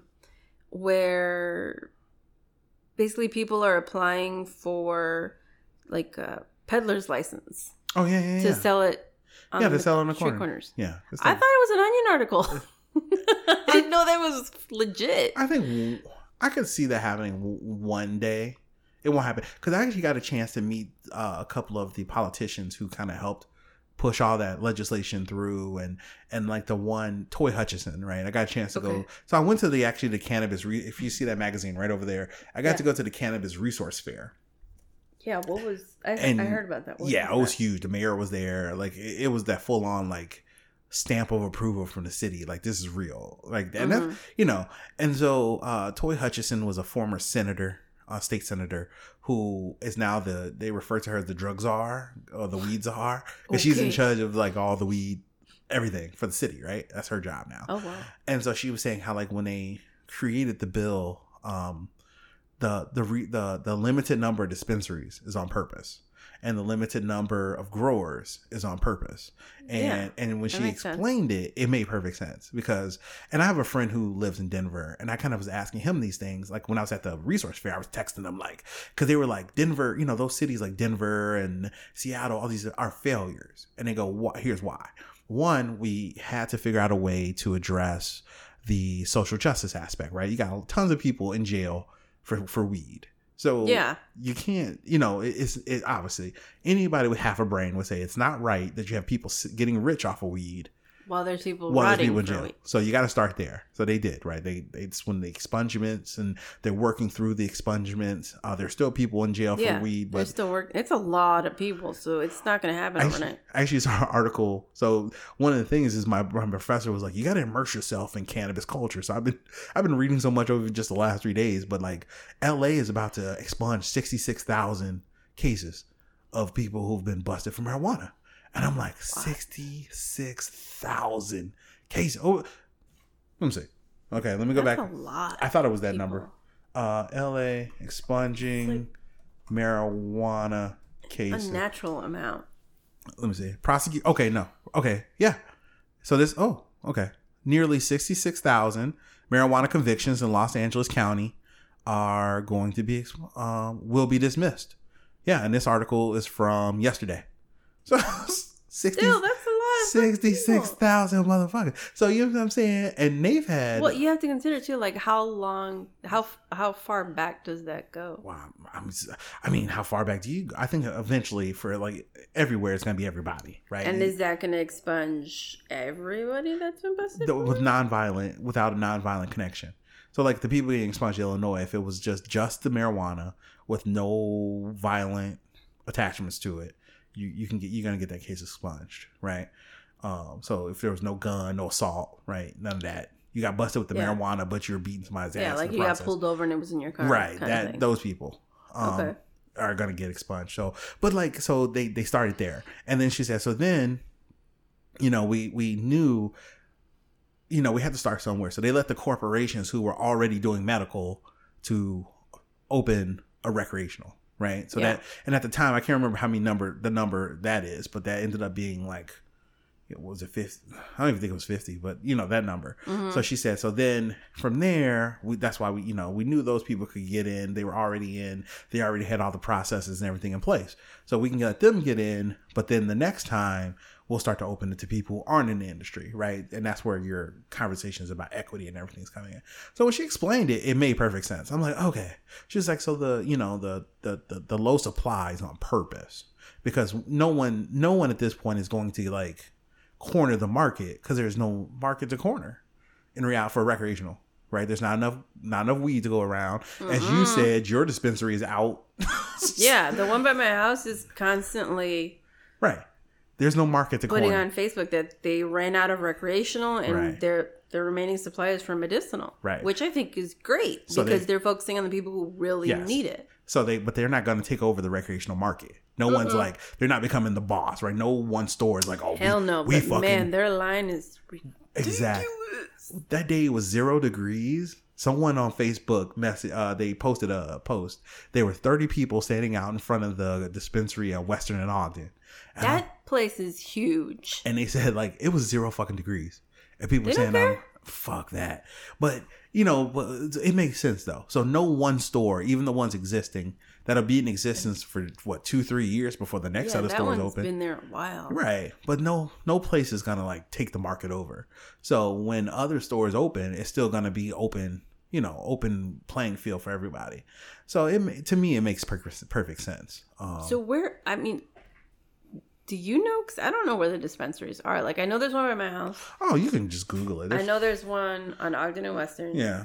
But wasn't there some kind of I feel like there's only outcry that there weren't any in the low income neighborhoods? Yeah. And there, yeah. I get why they wouldn't put one in there because it's labeled as low income neighborhood and the prices wouldn't match that low income neighborhood. See what you're saying. So I get where they're coming from. Yeah. None of those companies were going to open. None of those existing companies were going to open a dispensary in Inglewood, right? None of them. No, none of them. They right. weren't. They're not going to do it. Wasn't some dispensary just robbed? But that one was up in like fucking Logan Square. Yeah. That's right. Yeah. So the funny part is the dispensary that was robbed, the owners of that dispensary also own Headquarters Beer Cave. Oh, I've been there. That's pretty cool. Exactly. So they are not, what I'm saying? They are rich people getting richer. And they were actually and they were actually planning on opening a second dispensary. But they changed their minds when they got robbed for like, what was it, $100,000? Yeah, that's a good amount. Because it's all cash. And it was actually interesting. We had a discussion in class about how do you launder that money? I was like, this is off the fucking chain. Like, what do you do? And it was funny because I've had discussed, like, what do you do with all that cash? And so, he was saying like what most companies do with the cash to get rid of it. Because what do they do? Well, I can't talk. I'm not gonna talk about that here. I don't know. I'm not putting that. Maybe write it down and slide it over. Well, basically, they end up putting it into a trust in reality, right? And then they use that trust to invest. So, and then the back end money coming in from the investments is where they try to, right? Because that money is not drug money anymore. Was basically the gist of the conversation. I'll tell you off because I'm trying to put this. Interesting. I'm sure you can just Google it, but it was one of those things I was wondering, like, what do you do with all that cash? And I actually have a friend, and she said she was telling me she knows someone in California who's been working in the industry for years, and she said like one day he opened up a cabinet, and so the cabinet was just full of money, and he was just because fuck, it's drug money. Well, where are you gonna put it? You can't put it nowhere. Spend it, baby, spend it. And you can't even really spend it though. Like whatever, I'll spend that money. I mean, when tax season comes around, you can buy that Bugatti, baby. Go in and buy shit cash. No, well, that's the thing. Like October, you can't be spending that. Well, that's the thing. If you buy anything over $10,000, you gotta do where'd that money come from, right? Yep. So that's the issue. But are you familiar with Rick Ross? Not the rapper, the real Rick Ross. No. Watch every documentary you can about that motherfucker. So his story is so. Like you like Al Capone and stuff, you'll love Freeway Ricky Ross. He was a drug dealer in the 80s. If I remember correctly, he was a high school tennis star, and it turned out that he was basically illiterate. And so he learned how to deal drugs from his tennis coach. And so he became... Now, here's where the story gets murky, and I'm sure you've heard some variation of the story. The facts... as I remember them and what can be proven is that his drugs were coming from two men who actually worked for the CIA. They were CIA informants. So he was getting all this cocaine that he was then processing into crack and having processed into crack, and he was selling it in California, in LA. Now they say like and I've actually heard this out of his own mouth because Netflix had a documentary where he's the person being interviewed. He said his most lucrative day, he sold $3 million worth of drugs in one day. What the hell? $3 million in cash. How do you what? So you can get enough pockets to hold that in one day. $3 so, million. like, what is he running back in the house? Stash it under the sink? On top of it, right? You're the biggest drug at the time. He's probably the biggest drug dealer in the United States. And probably all off a corner or all. And off he's a porch. living with his grandmother. Oh hell no! And he can't spend any of the money because one, she'll notice. Two, it's all illegal. So like they said, like he would literally just stack the money in the closet, put clothes on it. He stacked the money under the bed. This dude is literally like if the house catches on fire, it's a motherfucking death trap because there's money everywhere. So that's the problem that legitimate businesses are running into, not just in Illinois. So I'm sure like other places, but it's funny because with this growing weed business, they're talking about like accountants who do the accounting just for these dispensaries. It's going to be a business all its own, right? Oh God, yeah. What do you do with all that money? And so, but technically, isn't it clean? No. The federal government says it's dirty. Oh yeah, that's right. I mean, it's right. I forgot about that. And then to me, like the question is like, so are you paying federal? And I've heard everyone say yes, we pay our taxes. So you're paying taxes on dirty money, and it's fascinating to me. And like Isn't I said, some crazy. I can't wait to learn more. Like that's some crazy kind of loophole. Like it's so great. It's so great. But I mean, eventually it's gonna become. Like me, I'm like thinking ahead, like, so it eventually becomes federally legal. And then I wonder if we're going to be alive to see it, though. No, yeah, for sure. Oh, for sure. But then USPS just got approved for delivery of goods by drone. So. But of marijuana? No, just in general. Oh. USPS got approved by the FAA to deliver packages by drone. Dropping down in the hood. So to me, if you are able to legalize marijuana federally, then you should be able to ship it across state lines, right? Yeah, that's kind of the problem over time. So now, like, to me, I'm like trying to think that far ahead. Like, fuck. Like, we're not even talking dispensary stores anymore, right? You're talking about a drone who's flying your... Yeah, can you imagine Amazon boxes just filled with weed? Oh, my God. That's where I'm at. I'm trying to think that. Like, I'm trying to think that. I'm trying to think there. Like not the THC, the CBD stuff. CBD. Yeah, it's big in the jiu-jitsu community. Oh, yeah, it helps a lot. And we haven't talked about it. You do jiu-jitsu as well. Yeah, I do. Oh, well, we don't have to talk about it right now. I feel like I'm only like that because I only went once this week. I went twice. Once this week. Yeah. It could have been better. Oh, that's okay. But damn work schedule. Oh. It's killing me. How are you looking on time? What do you mean? Like, I don't know what time you gotta go. Oh, I'm good. It's only 8. I'm good. Okay, you sure? Yeah. Okay. Then you want to talk, because I'm thinking, depending on how long this is, I can stop this here, and we can talk about jiu-jitsu if you want. We can talk about jiu-jitsu. I just need a potty break. I do too, actually. Yeah. Oh fuck. Yeah, I'm glad you go ahead and potty, and I'm gonna potty after you. So, the toilet is clean.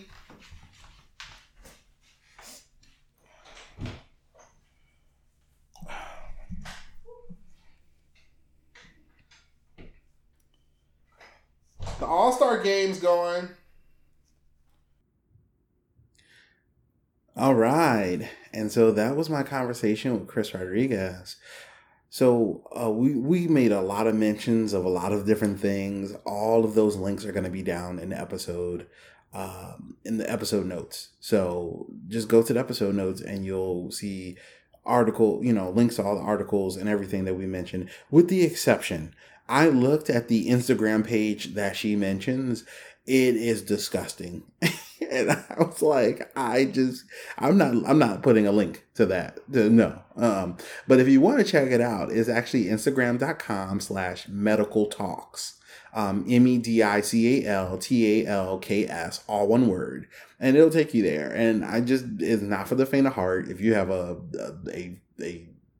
stomach that can't handle stuff, it's all medical, but it's just, yeah, it was a little too, I was like, oh, hell no. But there are a lot of pictures, a lot of different things. People either do or endure some strange things in life.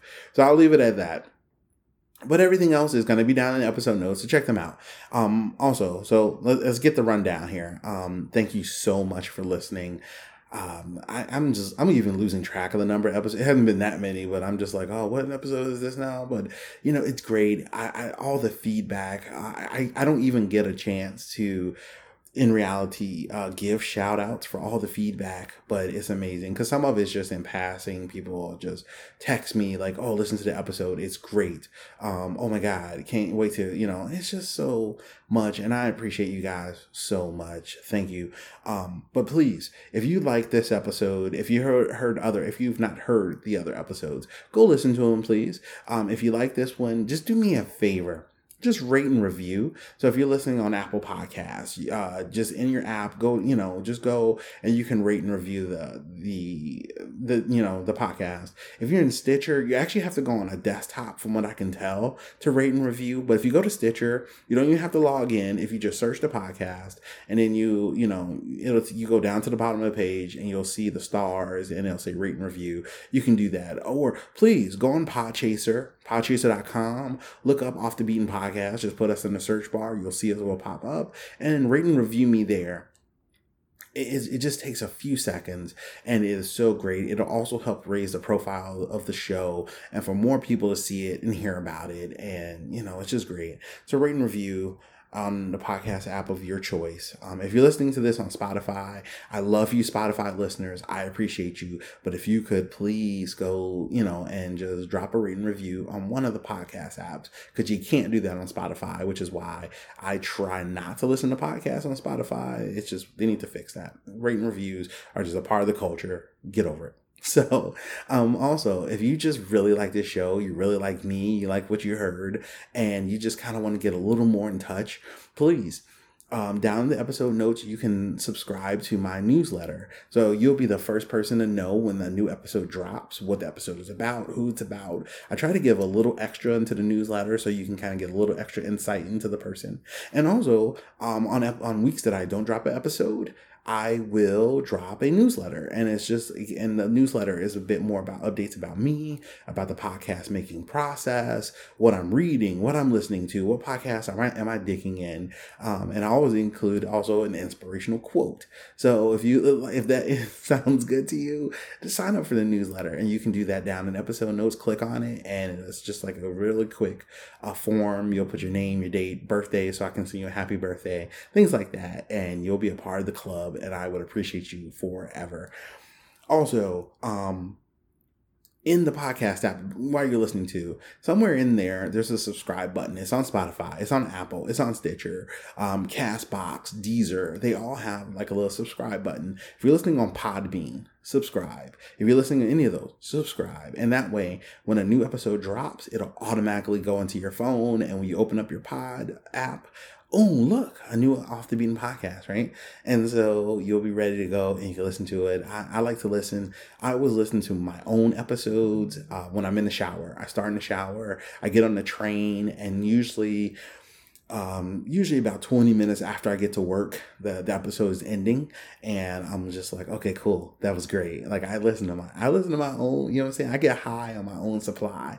So please do that, and I appreciate it. All the people who have subscribed, tell your friends, send them more. Let's get this, and I want more. I'm getting greedy. I want it, but I appreciate it, and it just helps raise the profile of the podcast so more people can hear about it. If you think this is a great podcast, share it with your friends. Also, you can interact with me. You can email me. You can email me at beingsillyinthecity@gmail.com. You can call me The phone number, I can never remember. I'm not even going to try because I can never remember it. But it is down in episode notes. You can give me a call, drop me a voicemail.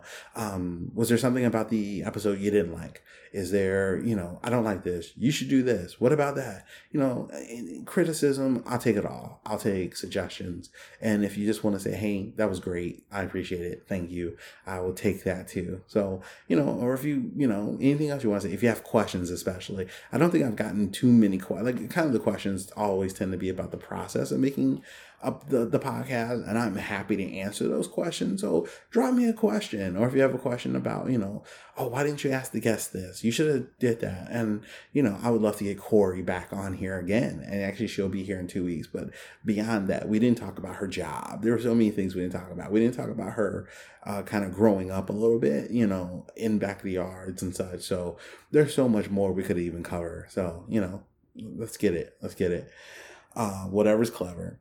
Also, you can follow the podcast on social media. You can follow the podcast on Instagram at Off the Beaten, Instagram.com/Off the Beaten Podcast, at Off the Beaten Podcast. You can follow the podcast on Facebook, and that's Facebook.com/Off the Beaten Podcast. The name of the Facebook page says Reflections of a Chicago Life. Facebook's an asshole, and they won't let me change the name of the page. So I'm stuck with it for now. And so that's kind of how just the cookie crumbles. Also, you can follow me on Twitter, and that's at Dion's Musica, DIONS MUSICA. And we got some other stuff. It's all down in episode notes. I'm like, there's a lot. Okay. Also, if you want to contribute to the podcast, and everything we do, I love this, I love it, but it, takes money. It just does. And so if you would like to contribute, you can buy me a cup of coffee. If you buy me one cup of coffee, I'll probably drink it. If you buy me multiple cups of coffee, I'll divvy it around the table. But you can actually go to buymeacoffee.com/Off the Beaten Podcast. And if you want to make a monthly coffee donation, you can do that as well. So if you just want to buy me one cup of coffee a month, I would appreciate it. And, it's easy, and just, you don't even have to think about it. I recommend buying me more like 4 cups of coffee a month, but that's just me. But yeah, I would appreciate it. And I'll give you a monthly shout out, probably a weekly shout out. And, you'll be helping build this, I don't even know what this is, but you'll be helping build it from the ground up. And that is fabulous. So that's it. Oh, no. Also, shout out to my homies and homegirls and everybody over at Reppin' Pens. So Reppin' Pens is a Chicago pen company. They make pens that help you rep what you love. I actually bought a hat from them, and I was trying to wait till the spring to wear it. And it was a collaboration with Abacada, a company that I know nothing about, but they obviously make some dope ass shit, because the pen I got through them, from Reppin', that they made in collaboration, and the hat was off the chain. The hat is this bright yellow with red lettering. And so I actually wore it this weekend. So if you actually follow me on Instagram, if you follow the podcast on Instagram, you'll see that. And it's fabulous. And so shout out to Reppin' Pens. And also Reppin' Pens. If you go to reppinpens.com and you buy anything, go over there and check out what they got. They have new pens all the time. They're doing new collaborations. And, it's just great. I've really gotten into the enamel pen thing. I actually received 3 pens today that were not Reppin' Pens from a totally different source, and I'll post pictures this week of those pens. But yeah, they're so cool and they're fun, and it's just, I've never really collected anything in my life other than guitars, which are really expensive. So it's just cool and different. And each paycheck I can buy a new pen, and I go on Instagram and look at pens and find pens, and I'm like, oh, I'm gonna order that pen. So, but Reppin' Pens, go on there, buy some pens, and when you get to checkout, put in the code OTBP20, and you'll get 20% off your entire order. It's that simple. You won't find that discount anywhere else. It's just for Off the Beaten Podcast listeners. And do not share that code with anybody who's not listening to this podcast, because they don't fucking deserve it. So, but you do. So go over, check them out. Just go check them out. Just go check them out. I'm not going to buy nothing, but go check them out. Reppinpens.com. And let me know what you think, and we'll go from there. Appreciate it. So that's all I have. Thank you so much for listening. Thank you so much for being a part of this experience. I'm loving it. And it's getting rough. It's rough because I'm doing this and I'm working full time, and I actually just started a consulting job that is going to take up more of my time, and I'm going to school. So this is kind of like, oh my God, I'm doing all of this, but the podcast is the one thing that, like, everything else, I'm like, okay, I'm going. But then I'm like, oh man, I get to sit and conversate with this awesome person. And then I'm going to listen back to it and edit it. And then I get to add music to it. And then I get to put it out for people to consume and think about and just be a part of their day and part of their lives. And that's just so amazing and dynamic. And so we're making magic, whether you realize it or not. So thank you. And I will see you in 2 weeks for the next episode, but I'll see you in 1 week. So go sign up for the newsletter and I'll tell you all about my classes. So have a good one. Thank you so much. And we'll see you next time. Peace. Oh, one last thing. During that mid-episode break, the music that was playing, I'm going to actually leave you by playing that full song with vocals. The name of the song is Even If the Sky is Falling Down, and it's by Candelion featuring Kara D. And I thought that was perfect considering the fact that I could have let losing so much audio get me down, but I didn't. So enjoy this song, and I'll see you next time.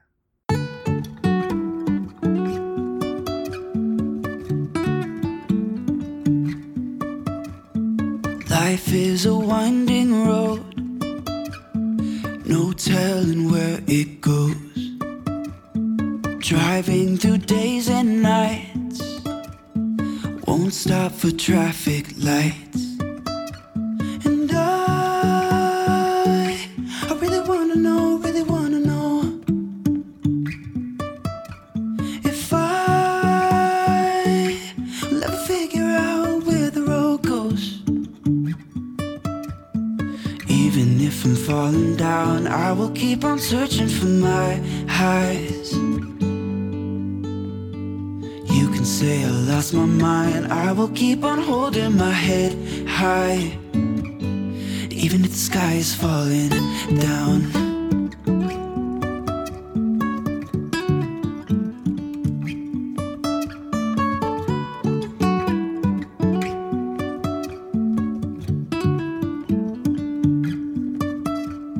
Jumping from cliffs so high, trusting our wings to fly. Sometimes we're crashing down, but we get up and start from the ground. And I really wanna know if I will ever figure out where the road goes. Even if I'm falling down, I will keep on searching for my highs. You can say I lost my mind, I will keep on holding my head high. Even if the sky is falling down, even if the sky is falling down, yeah. The sky is falling down.